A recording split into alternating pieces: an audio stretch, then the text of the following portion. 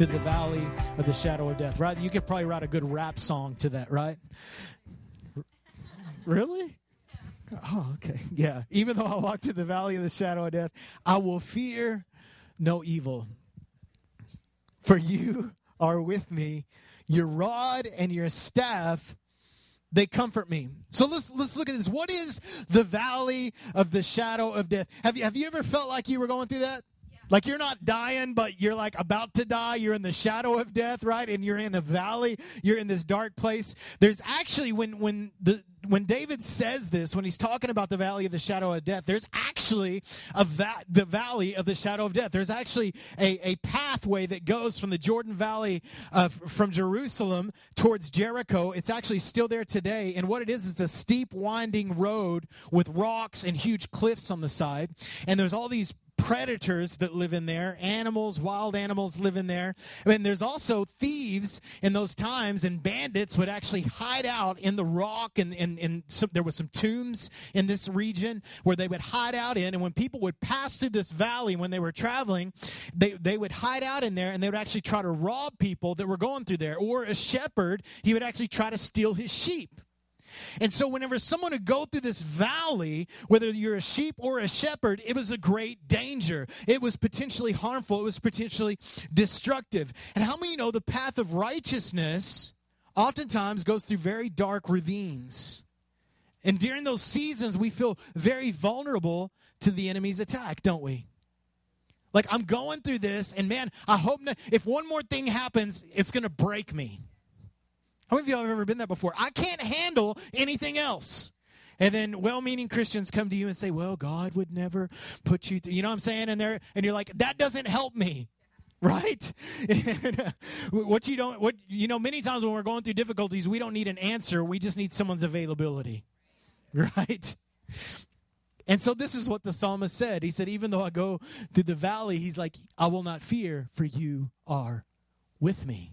Isn't it interesting that when we go through these dark seasons, we can take comfort in the fact we don't have to be afraid of those that would come and steal our life away or steal the things that we have. We do not have to be afraid. Why? Because we have a shepherd that is capable of leading us through the most beautiful places or through the most darkest places. He has promised to never, ever leave us. We've all been through these seasons. Some of you are in this season right now. It's difficult, it's dark, it's creepy. Things are all around you, crushing you. But can I tell you today that you are in the care of the Good Shepherd, who is your defender and your leader. And he will lead you through. He will lead you through the great, and he will lead you through the terrible. He will lead you through. And you can take comfort, and you can take peace in that fact. But I want you to understand this. The valley of the shadow of death is somewhere we go through. It's not where we live. We don't live there, we go through it. We walk through it, we don't live with it. So whatever you're going through, whatever the difficulty you're going through now, or the one you're going to go through in 5 years from now, or 5 months from now, or 5 minutes after you leave the church today, no matter what difficulty you go through, he will never lead, and he will lead you through it. You're not going to it. God's not leading you to it. Come on, we say this all the time. God's not leading you to the difficulty. He's leading you through the difficulty. So it will be a season, and just like the good season, it will pass. Every season will pass. That's why we call it a season. But can I tell you that the righteous are well-rooted, and our fruit isn't dependent. Listen, our fruit isn't dependent upon the season that we're in. Because we're not contingent upon, our fruit isn't contingent upon what falls, but from what flows. Right? It's in you, it's flowing out. So, we have this understanding that he is with us. And then it gets into this thing. He said, your rod and your staff, they comfort me. So he's saying, you're with me, you're walking me through this dark place. And he says this, I find comfort in two things, the rod and the staff. Now, some theologians, some people have kind of confused and said the rod and the staff are the same thing, but most people agree that they're actually two different instruments based upon archaeology, based upon the study of Scripture, these type of things. And so when he talks about the rod and the staff, he's talking about the protection and the leadership. He's talking about the defending and the guiding. So confident safety can be found in the protection, the rod, and the leadership, the staff of the Good Shepherd. No matter what season, Beautiful, dark. Right? I mean, those are like scary, scary words, right? Though I walk through the valley of the shadow of death. I mean, come on. I mean, how dark can you get, psalmist, right? I mean, that's like a creepy place, right? I mean, guys that have cheap mustaches and drive around in vans with no windows, they stay there, right? The creeps live there, and they're coming to take everything. But we find comfort because we are in the care of the good shepherd. We first find comfort in the fact that he never leaves. Never. He never leaves. That's where we first find our safety. But how does he lead us? How does the good shepherd lead us? He leads us with two instruments. Every good shepherd would have these instruments. Modern shepherds, they now have a staff. They still carry a staff, but now a lot of times they carry a gun. That's the rod that they use nowadays. But when Scripture speaks of a rod, it speaks of one of authority. The word is shebet in the Hebrew language, and it is a symbol of authority. Many times we would confuse this with the spare the rod, spoil the child type thing, but this is not the same type of rod.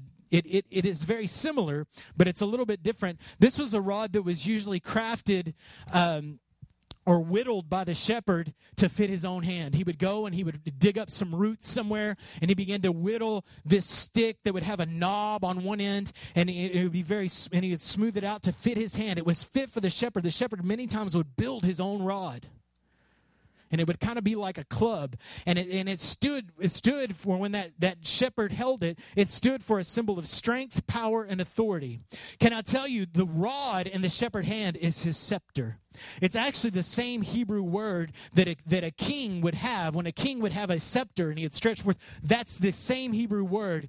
The rod in the hand of the shepherd is his scepter. It represents his power. It represents his authority. And it has a lot of purpose to it. It's not just like some cool little thing that he carries around representing, hey, I'm in charge here. I have the scepter, right? I mean, you guys have met somebody like that. They walk around. I have the title. I have the scepter. I am in charge here. By the way, if you have to tell people you're in charge, it's a good indicator that you're not. You're laughing, but it's the truth. Yeah, come on. So what is the rod used for? We know it represents authority, but what is it used for? First of all, it's used for examination and managing. There's a scripture in Ezekiel 20, verse 37. It says, I will take note of you as you pass under my rod, and I will bring you in to the bond of the covenant. So what would happen is whenever a shepherd was managing his sheep, he used the rod as a tool. He would stand at the gate, like we've talked about before, the opening of the sheep pen, and as the sheep would pass, he would hold that rod down, and he would look as that rod laid on top of that sheep as he went through. He counted his sheep to make sure his sheep was there, and so he's managing it that way, and then as it would walk through, he could see his skin. The other thing is he could inspect the sheep to make sure it's his sheep. Are you with me? So he's making sure, he's inspecting the sheep. He's examining the sheep, counting them as they pass under, as he examines them from diseases, parasites, skin condition, ticks, all these kind of things. He's checking them out with his rod. He has the authority to do so, and he's exercising his authority to examine the sheep. Can I tell you that whenever we come to the Good Shepherd, oftentimes he examines us to see, not to point out what's wrong, but so he can deal with the issues.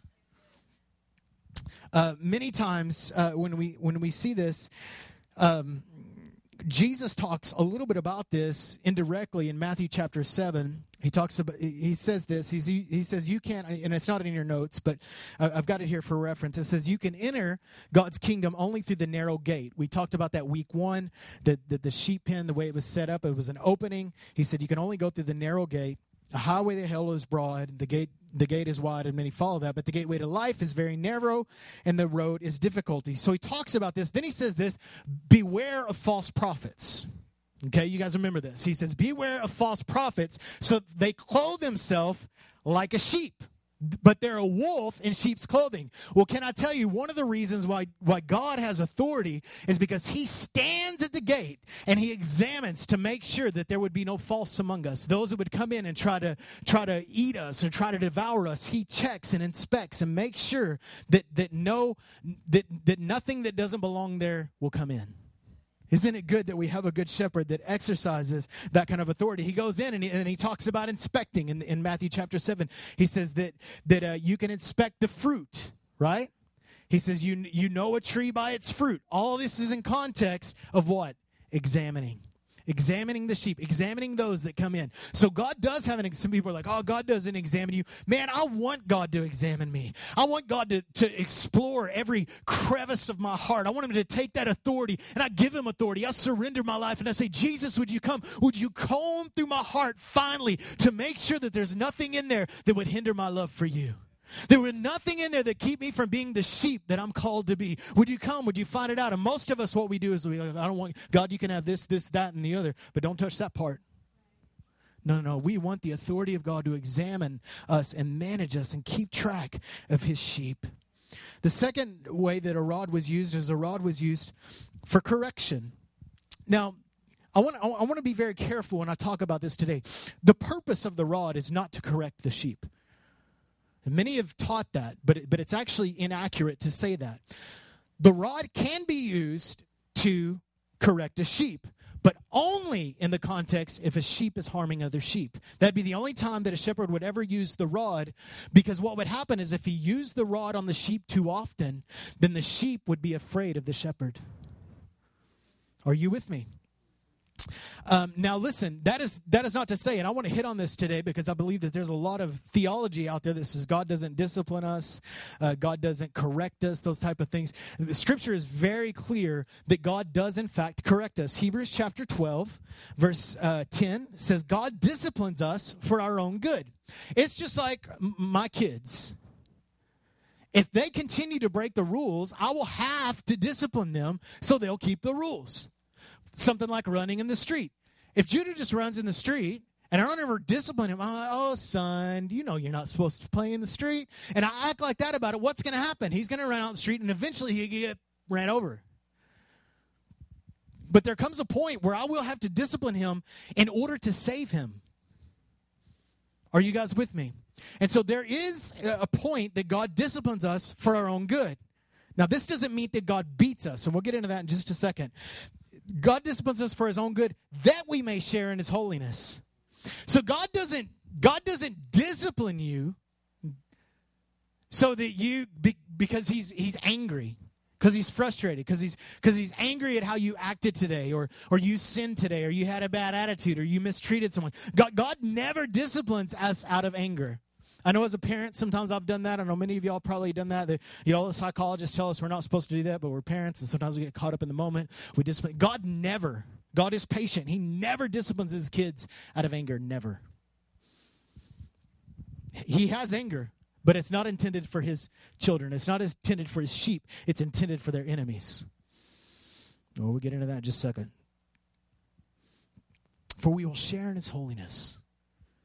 See, if I don't go before the Lord and say, God, would you just examine me? Would you comb me through? If I don't go before the Lord with that attitude, then I can't be more holy. I say, God, where can I be more holy?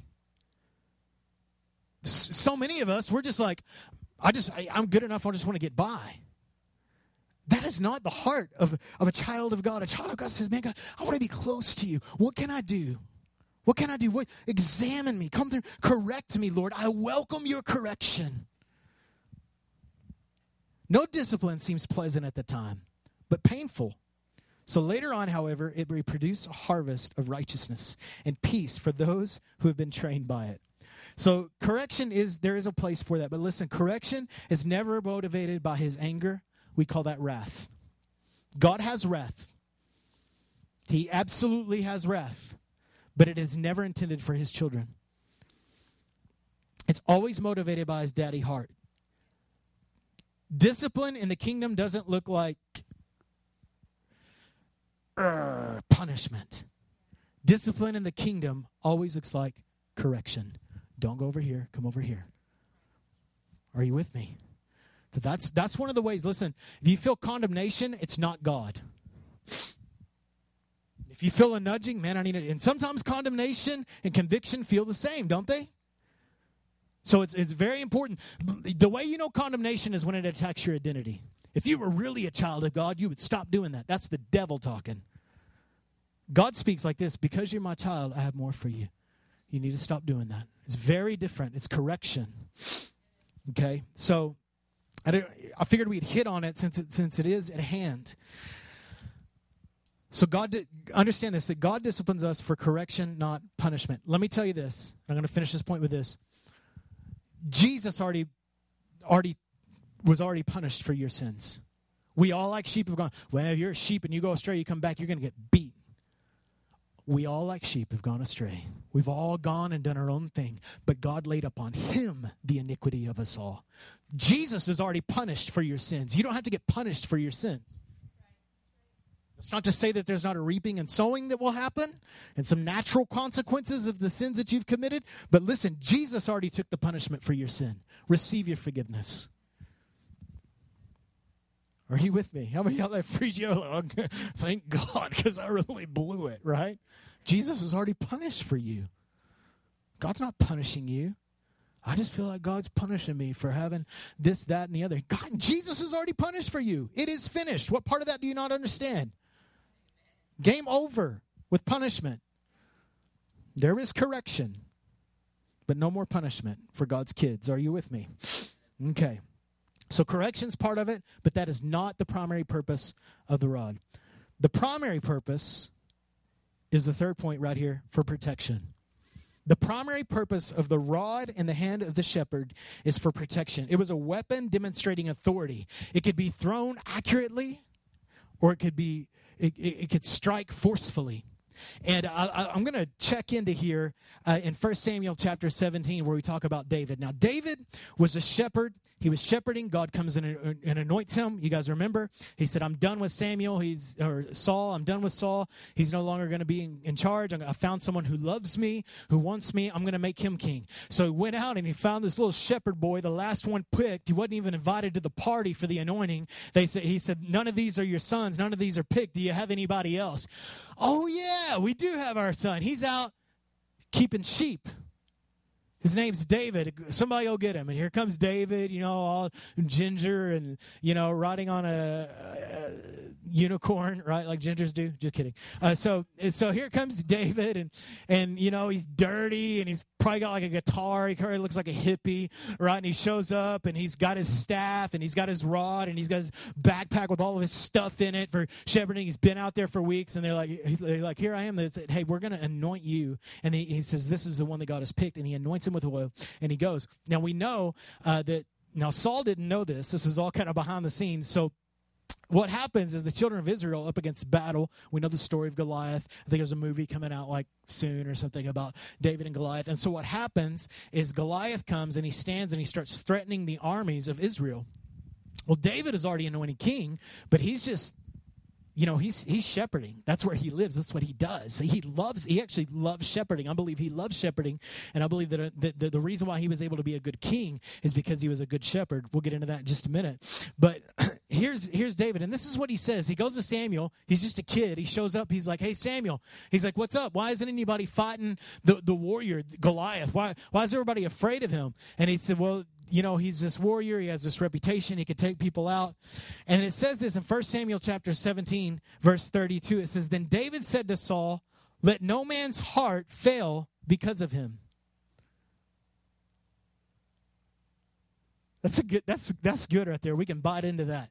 Let no one be discouraged. Let no one feel hopeless because of this giant that's showing up.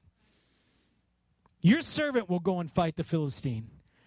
And Saul said to David, you are not able to go against this Philistine to fight him for your youth. You're just a kid. Have y'all ever been told that? And he, a man of war from his youth. But David said to Saul, your servant has kept his father's sheep. And when a lion or a bear came and took a lamb out of the flock, I went after it and I struck it and delivered the lamb from its mouth. And when it rose against me, I caught it by its beard and struck it and killed it. Your servant has killed both lion and bear, and this uncircumcised Philistine will be like one of them. Are you getting this? He's just a shepherd boy. He's just a young man. But whenever a lion came and he took away a lamb, he said that he went after him, and he grabbed him by the beard, and he beat him with what? A rod. He didn't have a gun. He didn't have a tank. He's just a kid, and he's taking out lions and bears. This makes no sense to me.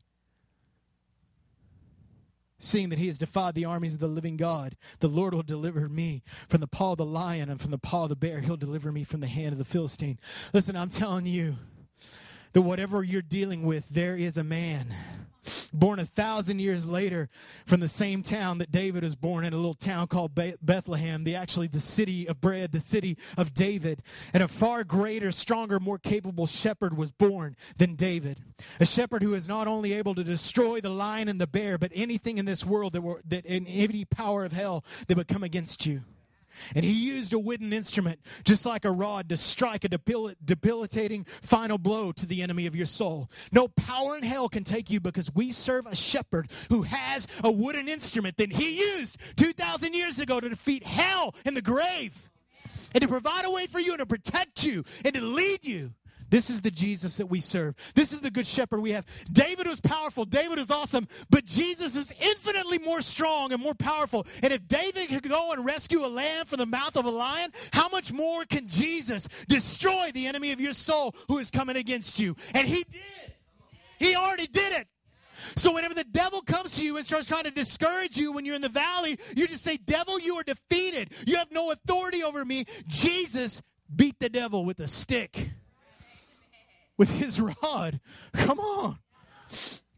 So we are comforted by this fact that we don't just have a God that is in charge of our lives and taking good care of us and leading us well, but we also have a God that shares enemies with us.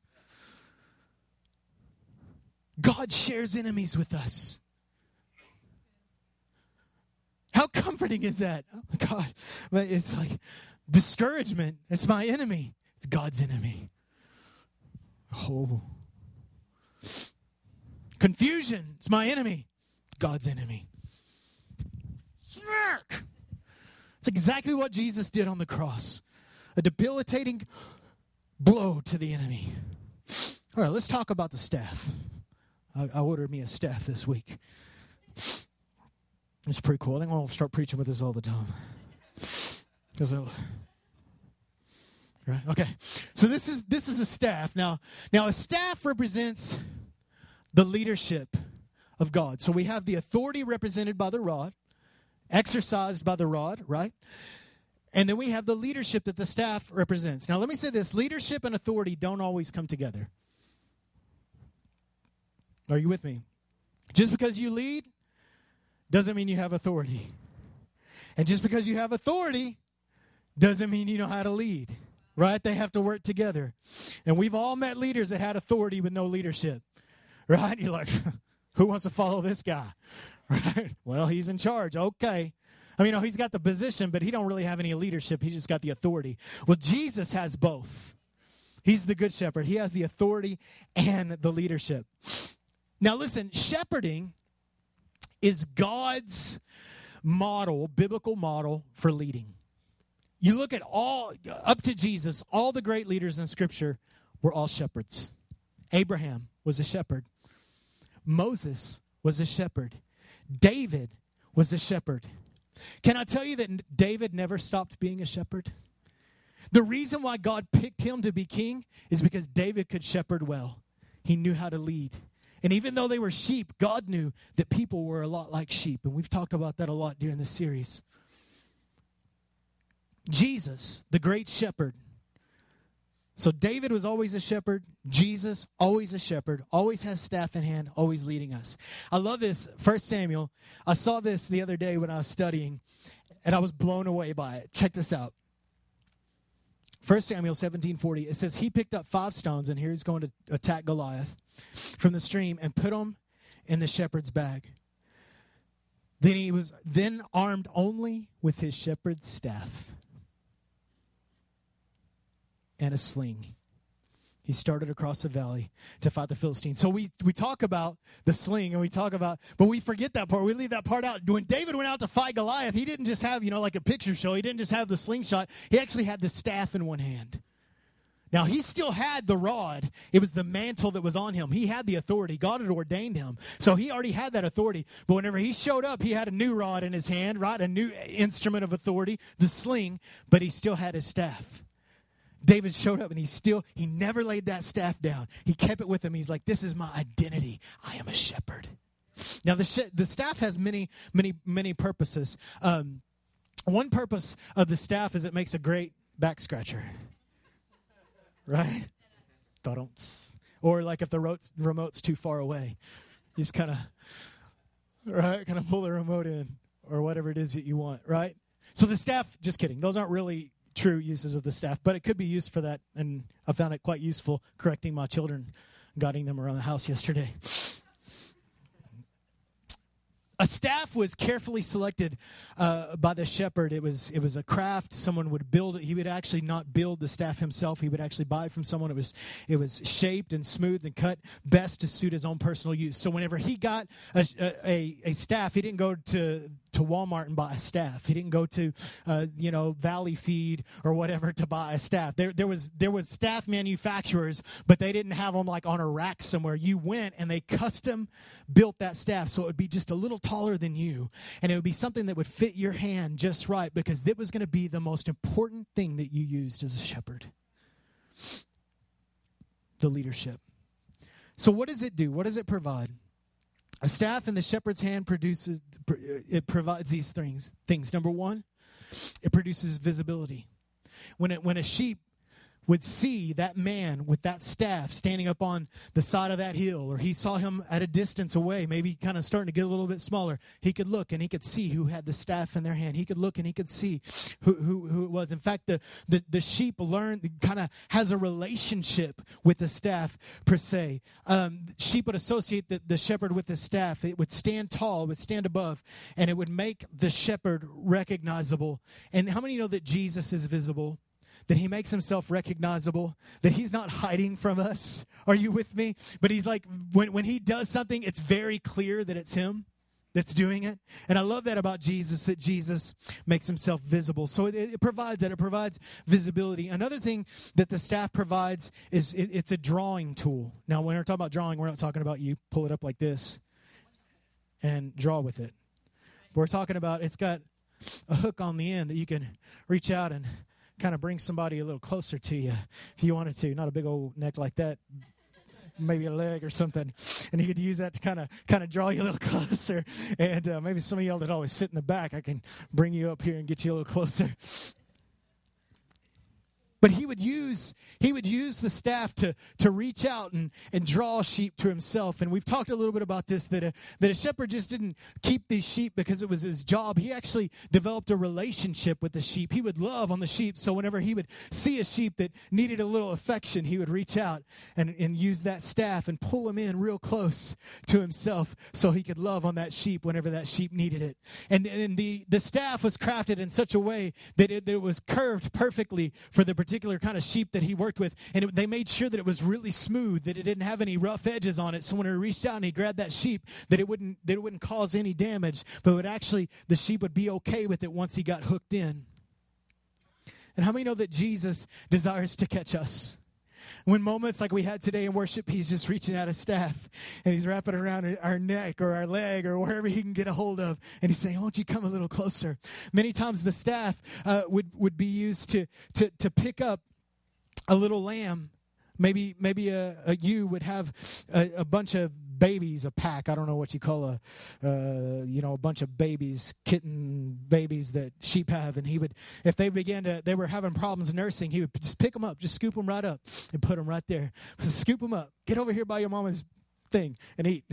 I said thing. Okay, just come on, just get over here. You need to be over here. You just need to get over here. So he would use it as a drawing tool. But number 3, he would use it to guide the sheep, picking them up, putting them where they needed to be. And it's just like Jesus in his leadership. He knows just how. If we'll just respond to him, if we'll just stay within reach of Jesus, he'll just reach out and he'll just put us right where we need to be. Whenever a shepherd would lead sheep around like through a dark valley that we were talking about, he would use the staff to provide a boundary so the sheep wouldn't go past this area right here.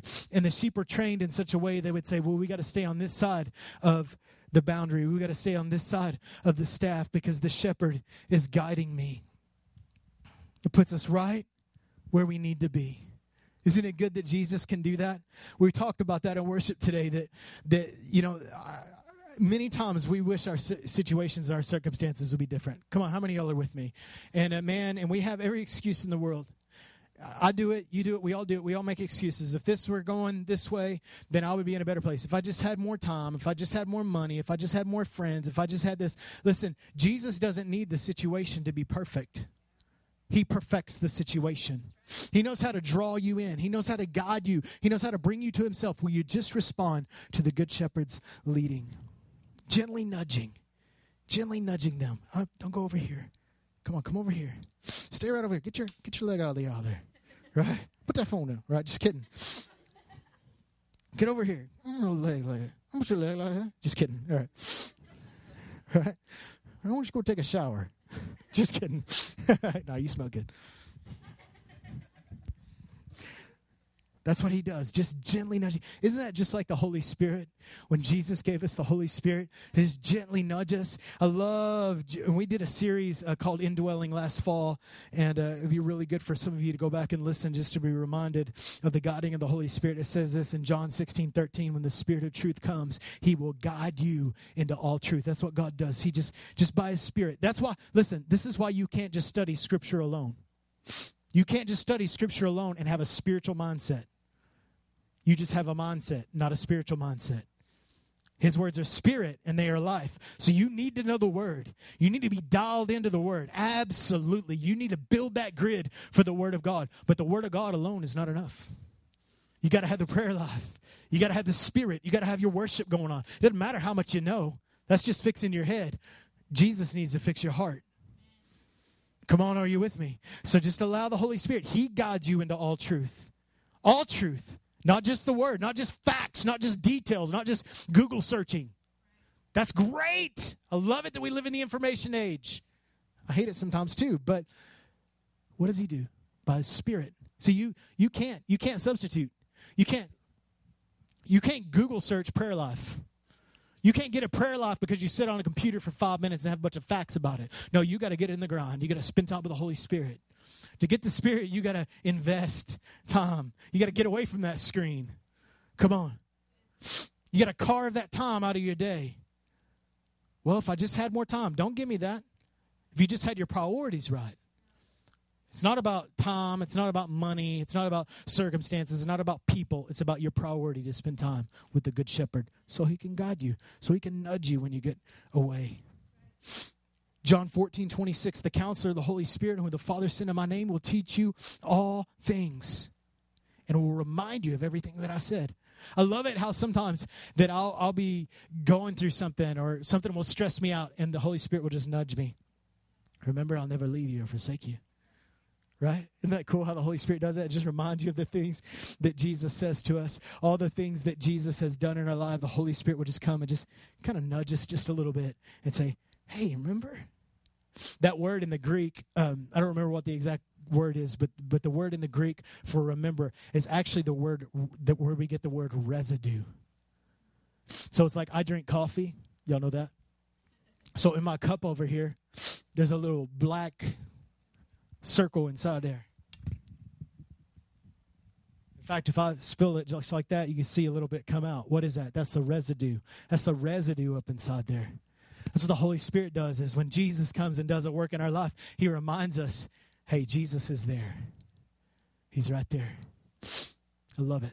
Just comes in, guides you. Just comes a little, you're not going to sit there again, are you? Just kind of knocking you in, right? Come on, get over here. Not forcefully, just gently guiding you.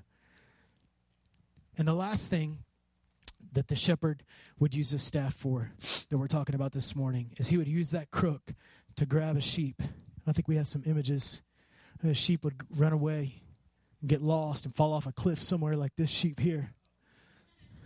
Right? And what he'd use is, we got this next image. He just used that staff to reach out and grab that little sheep and pull him back up and get him out of trouble. How many are glad that Jesus can get you out of trouble? Woo. How many of y'all ever been there before? Can we go back to that last one because it's a little bit more real for us? How many of y'all ever been there before? You're like, how the heck am I going to get out of there? How many know that we have a good shepherd that knows how to find us, just like this guy right here? And he just going to reach out just like this guy right here. Just reach out and say, it's okay. I got you. I see you. I see you. Here, let me reach out my staff and pull you in. Let me get you out of trouble. The staff is used to also assist if a sheep gets in brush or thorn bush or something like that. He would use his staff to get in there and kind of move back some of those things, gently moving them away, taking care of the sheep as he gets it out of danger. Anytime you're beyond reach, we have the Good Shepherd to just reach out and say, come on, let's get you over here. Let's get you over here, leading and guiding, directing our lives. Now, I want to finish with the scripture today. I believe that we've had a lot of ministry this morning, but I want to share with this scripture with you today. In the context of what we're talking about this morning, Isaiah 43:1. Do not be afraid. Can I get somebody to come play? Just a moment. Do not be afraid, for I have ransomed you. I have called you by name. You are mine. You are my sheep. When you go through the deep waters, we've talked about that before, that sheep can't swim very well. So when they fall in the water, there he is with the leadership of the Holy Spirit just to draw us back to where we need to be. I will be with you. When you go through the rivers of difficulty, you will not drown. And when you walk through the fire of oppression, you will not be burned up. The flames will not consume you. And sometimes we feel like in our lives, man, we are so far away from God, that we feel like that we're so distant. But can I tell you that Jesus is not just a good leader, and he doesn't just have incredible authority, but he is also all-knowing. He knows exactly where you're at. He knows exactly where you're at, and he knows how to reach you. He knows how to connect with you. It doesn't matter if you're just a little bit away from him and he needs to draw you in, or if you're off on some cliff somewhere about to die, starving, downcast, as we talked about 2 weeks ago. It doesn't matter your situation. He is never too far away.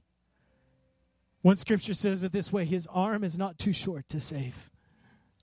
The Good Shepherd just reaches out and just hooks us in and draws us wherever we need to be. We just stand this